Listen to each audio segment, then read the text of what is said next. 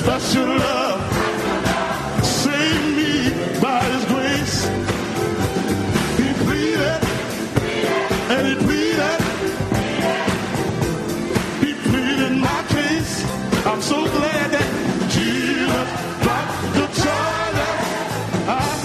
Jesus dropped the charge. Now I'm saved through grace and faith. I was guilty for so long, live in sin too long, but Jesus, with a special love, reached down with his... Welcome to the Mockingcast, the podcast of Mockingbird Ministries, an organization which exists to connect the Christian faith to the realities of everyday life. I'm Scott Jones. I'll be your host, and in just a moment, I'll be talking with CJ Green about this weekend's Weekender. Self-justification occurs when people lie to themselves to avoid the realization they did anything wrong in the first place. A couple years ago, I found myself on Christmas Eve, the day, in the afternoon, in traffic court. I was appealing a ticket in Philadelphia, one which, in all honesty, I was guilty of the violation. It was running a stop sign, but I figured I'd take my chances. And it was so strange was the judge who was so joyful. And actually, a couple cases in it came out. He was a pastor, I guess part-time in the weekends. But this judge was so gleeful. And as in every case, he would quickly, about a minute in, get the person to, everybody was pleading guilty and throwing themselves on the mercy of the court. He'd get them to admit their guilt. And then as the second they talked about their culpability, he gave them clemency and dismissed the case every single time except one before me. I don't know how things worked out afterwards, but I'm sure the same way. But a few cases before mine, there was a young man who pled not guilty. And the judge said, look, you're guilty. I know what you did. You pulled into this lane, which was a no-turn lane, and made the turn anyway. I've seen tons of cops cite people for this at Roosevelt Boulevard. You did it. Just admit it. Admit it. We were all shocked he wouldn't admit it. And he was the only one that didn't get off scot-free that day. So the moral of the story, and by the way, I got off as well, and I stammered and was pardoned. But the moral of the story is always go to traffic court on Christmas Eve. But on a slightly more serious note, self-justification occurs when people lie to themselves to avoid the realization that they did anything wrong in the first place. How often does self-justification, the temptation to it, in living our lives as self-justifiers, keep us from so many good things in life? I mean, from getting clemency on a speeding ticket to getting real grace and forgiveness and hope in a relationship, or from accepting a failure, the acceptance of which might liberate us to and for a new beginning in life, something that could really be a severe mercy and maybe even a sweet one.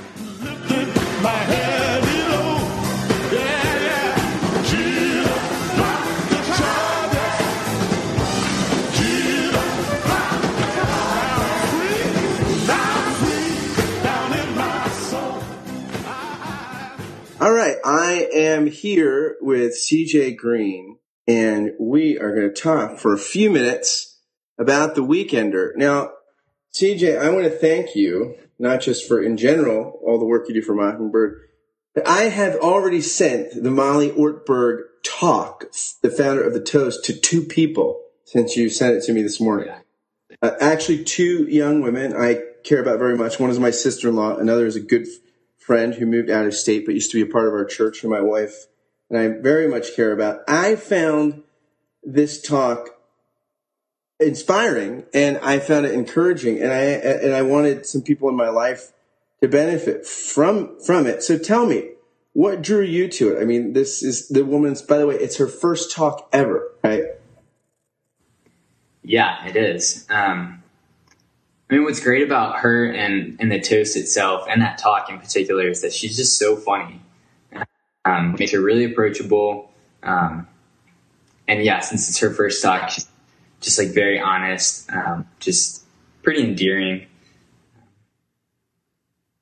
Yeah, some of this stuff, what's great, right, is she actually says that the performance, here's her jokingly, she says this kind of tongue-in-cheek, right, but here's your plan for success. Don't go to an impressive school or have a good job. Work at Yelp for 3 weeks. Embrace your death and do your best. That's what life is mostly all about, probably. Right? And she talks about how she moves across the country she got a job at the Atlantic, right? And quit 3 weeks into it. She just has this way of like expressing that she's got it together, but she definitely doesn't have it together. And it's like this really comfortable, approachable paradox. Yeah, she says that she's so nervous, and she says, you guys, so what she's learning, you quote here, you guys can mess up so much and still turn out okay, and I don't think I'm going to puke. I'm feeling better. She thought she was going to throw up. She was so nervous. Yeah, the whole time. But I think that, isn't that something that all of us need to be reminded of, that we can always kind of start over again at the beginning?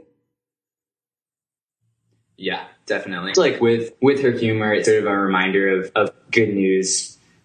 She talks a lot about, particularly in that talk, there's a funny section where she's addressing like this section on the blog about how in Western art, there's this trope of medieval women listening to men play music, and like, yeah, that's so terrific. So you can go to The Weekender and find the link to the talk, which I would highly recommend, especially if you have a young person in your life, that just finished college or is and is sort of wondering what they're going to do with the rest of their lives. I feel like there's no better thing than this piece to show that, grace, humor, and an openness to the future really can make a huge difference in your own journey for self-discovery. Yeah, absolutely. And also, I think it says a lot that, well, first of all, she comes from a very feminist perspective in a lot of her posts. But that's not what's particularly interesting to us. It's just her openness and her transparency and, her honesty about whatever situation she's addressing. And it just says a lot about that blog and about her style, that it not only speaks to young women, but also to men like myself and the other guys here at Mockingbird. We keep up with all of her posts, which is pretty awesome. Yeah, I found her enrapturing. I mean, it was very she's very listenable, and she's got a great kind of message and medium. Now, from that on to something I found super interesting in my own podcast, New Persuasive Words. We talk about stuff like this a lot. This article you said it's in Time Magazine, but it could have been in Mockingbird. And the title is Why We Lie to Ourselves When We Make Mistakes to Preserve Our Belief That We Are Good People. It's just so Mockingbird-esque, talking about self-justification, self-righteousness. It really addresses what is at the heart of the Mockingbird message, that, we sort of pile these justifications on top of ourselves to hide the fact that, maybe after all, we're actually not good people. At our honest core. Yeah, self-justification occurs when people lie to themselves to avoid the realization that they did anything wrong in the first place. Right, and they talk in the opening of that passage about how it's natural to hide from other people, to cover up your mistakes, to make yourself look better in front of other people. But the more insidious aspect of it is that we actually do this to ourselves, and we're trying to fool ourselves into thinking that we're better people. And it's not just a facade for other people, but it's also, we're deluding ourselves. Yeah, you say that you point out that problems, I mean, oftentimes when we characterize like the world and its moral problems and complexity, we think about problems arising when bad people do bad things. But really, maybe the massive evil is when good people engage in the justification about the bad things they do in order to preserve their belief that they're good people. And you also have a piece here in The Weekender about internet addiction,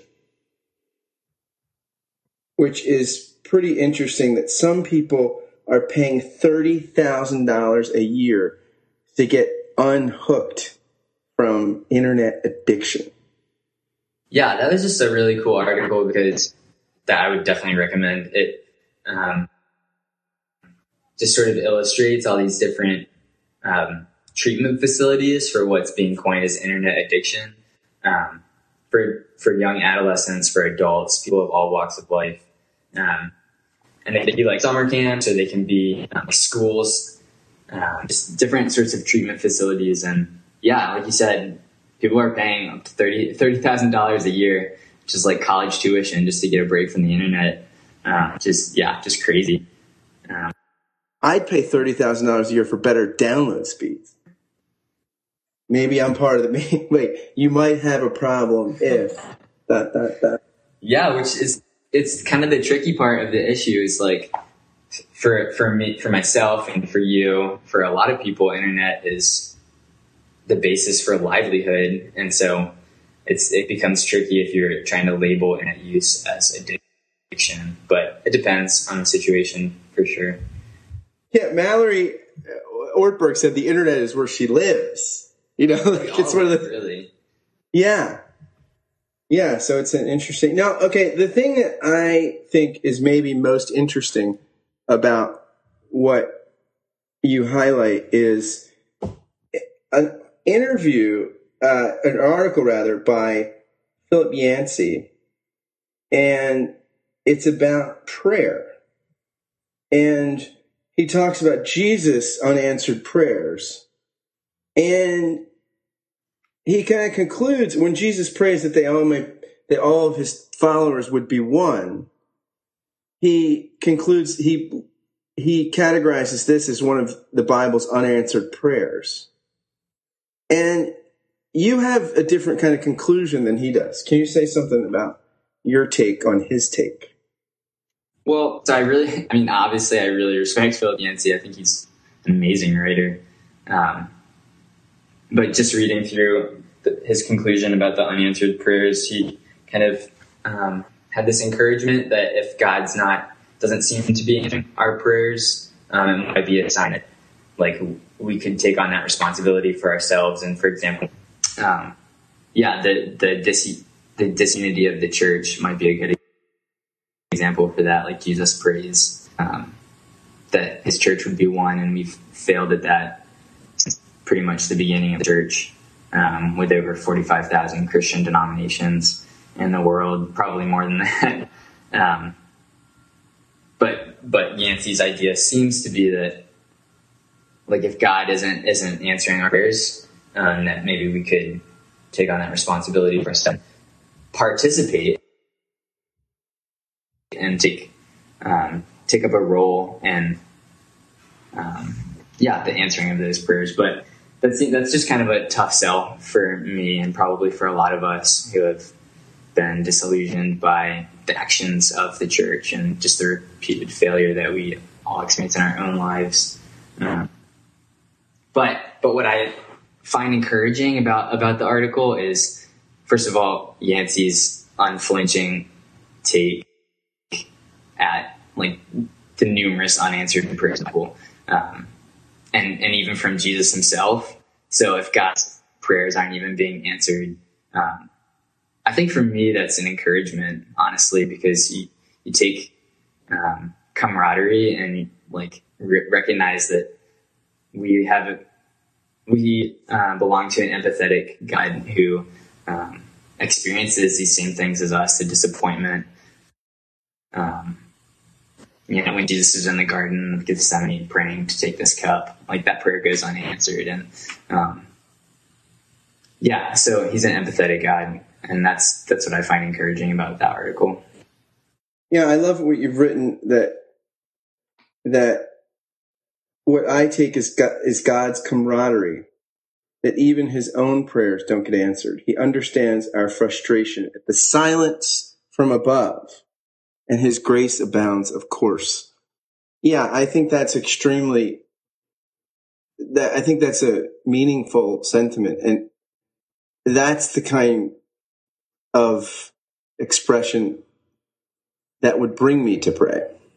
Yeah, and I mean, I don't want to be too final with this thought. I'm still in process, but it seems that God's faithfulness isn't revealed in the frequency with which we see our prayers answered. It's more about the unstoppable grace that he gives us, and that's pretty it's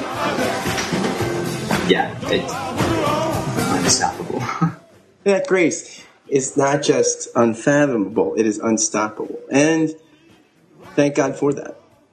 Well, thanks for doing the Weekender, and I'd encourage everyone listening, if you're wanting to feed and fuel your internet addiction, there is lots of material in the Weekender for you. Thanks, CJ.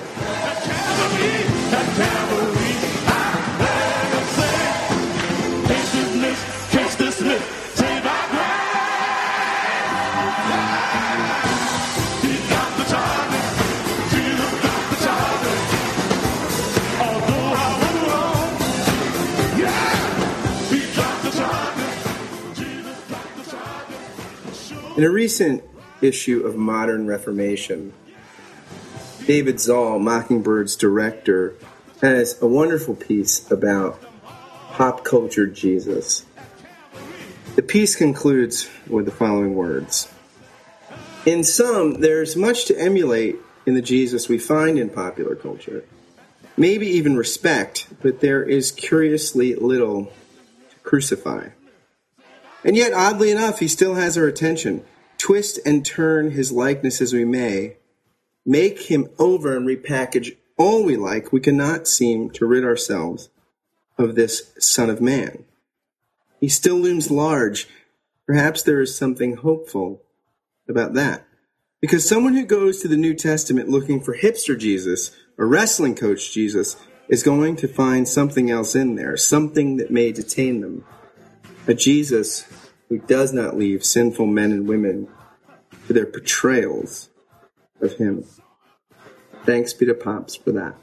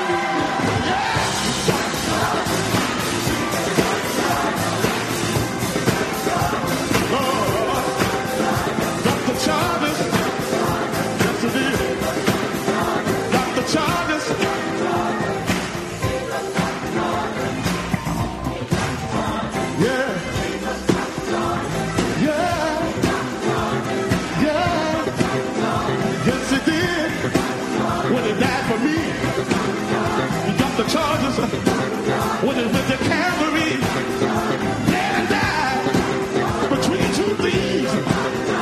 Drop the charges, drop the charges, drop the charges, drop the charges, drop the charges. Yes, he did. When he died for me, he dropped the charges. I heard him say, on the cross.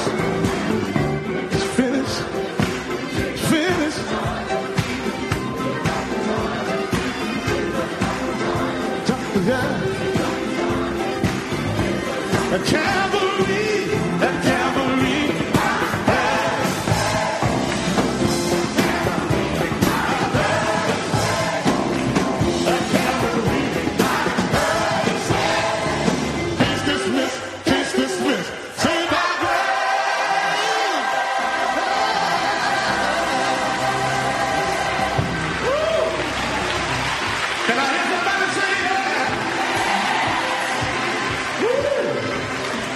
The song says, at Calvary, I heard him sing.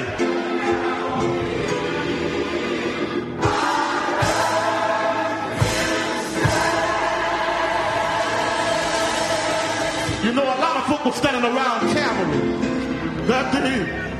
But it was just hanging on the cross. I heard it at Calvary.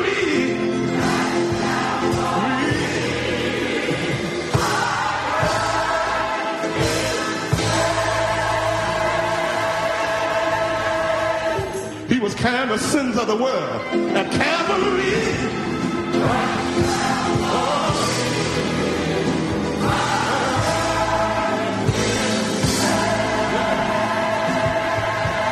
He said, Eddie O'Neill, I'm going to save you. He'll say, case dismissed. Case dismissed. I'm going to save you. Case dismissed. You've been